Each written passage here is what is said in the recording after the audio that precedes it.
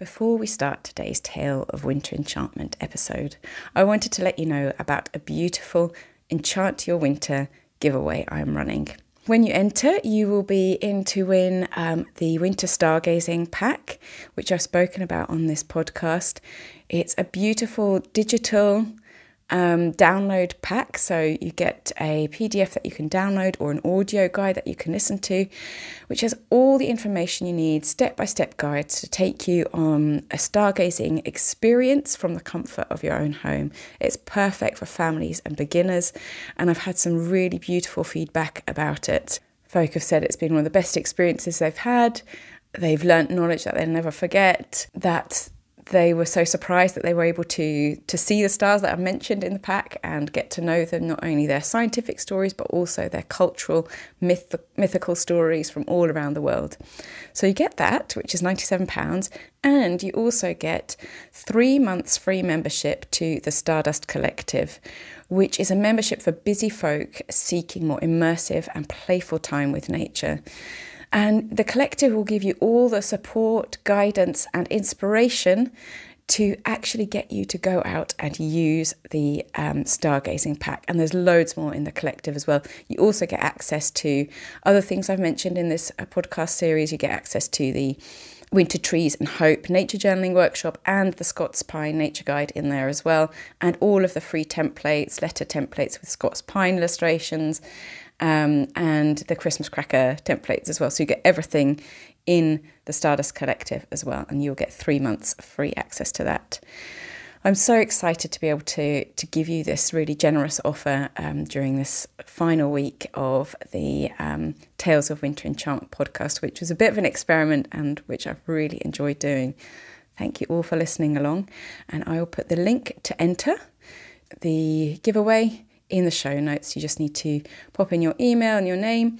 You'll also be subscribed to my email newsletter. You can unsubscribe at any time. So yeah, just enter your name, share it with other loved ones who you think would really enjoy it, and I will pick a winner. You have until noon on the 21st of December to enter, and then I'll pick a winner in the afternoon, and I will let them know by email and also announce it on the winter solstice final episode of this podcast. So do go and enter to win those two things, the Winter Stargazing Adventure Pack and 3 months free subscription to my membership, the Stardust Collective. And now on with today's episode.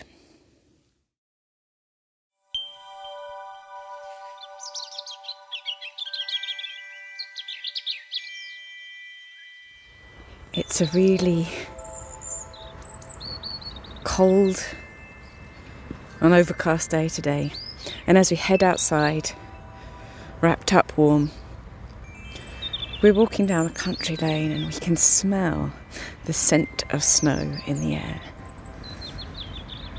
Sure enough, as we walk past the tree with the little robin singing, the first fresh flakes of snow begin to fall. And look, one little snowflake has landed on your mitten. And as we take a closer look, we see what a precious frozen crystal it is.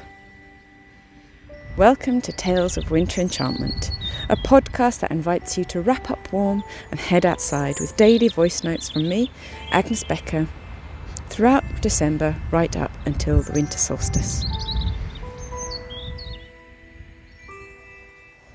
Today's Tale of Winter Enchantment is all about snowflakes. Snowflakes are such incredible little objects, crystals. Each one of them is unique. It's extremely unlikely that there are two complex snowflakes that look exactly alike. It's so extremely unlikely that even if you looked at every snowflake ever made, you would not find any exact duplicates. Snowflake is a simple example of self-assembly. There's no blueprint or genetic code that guides the growth of a snowflake, yet marvellously, these complex structures appear quite literally out of thin air.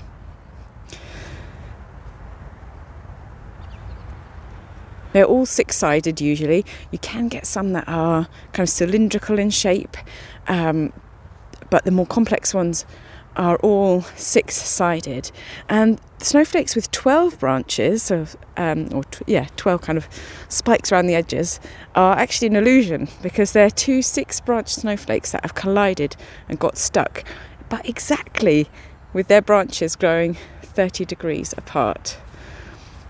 I love these sort of mathematical wonders of the natural world, and how a snowflake ends up growing in this particular way.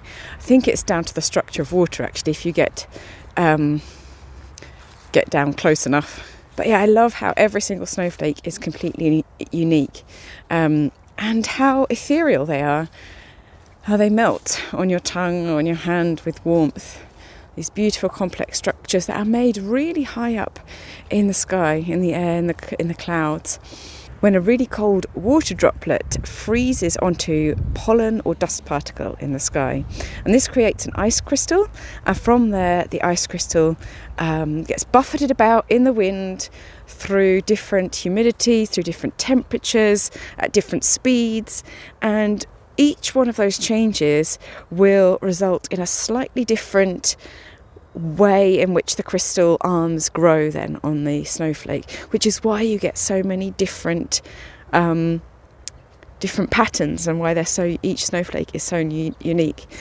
It's unique because each snowflake falls its own pathway down from the sky, so no snowflake story is the same as it journeys down from the sky. I love this for a few reasons. Number one, that snowflakes are formed from this collision, or this kind of alchemy between water and a dust particle or pollen particle in the air. I remember hearing about how the spores from mushrooms can fly up high into the air, be blown into the air, and rain droplets form around these spores as well. Have mushrooms cause this rain to happen. And I love the thought of the plants and, I don't know, dust from various things ends up creating snow and snowflakes. And the second thing I love is snowflake as a metaphor for each of us. How the way that the snowflake falls from the sky to the earth is completely unique, and that's why you get these different structures. Isn't that incredible? Your activity is that when it snows next time near where you are, try to catch a snowflake on your glove, and to look closely at its structure. I'm going to put a link in the show notes to Kenneth Liebrecht, who's a snow scientist. His microscope images of snowflakes, they're absolutely beautiful. And back when I used to kind of illustrate Christmas cards and greetings cards and sell them, I had a whole set on snowflakes because the structures are just so beautiful. And in terms of giving back, I'd like you to think about how for some snow is a complete novelty and something really exciting, and for others it's a really harsh reality of winter that has to be endured for months before the spring returns.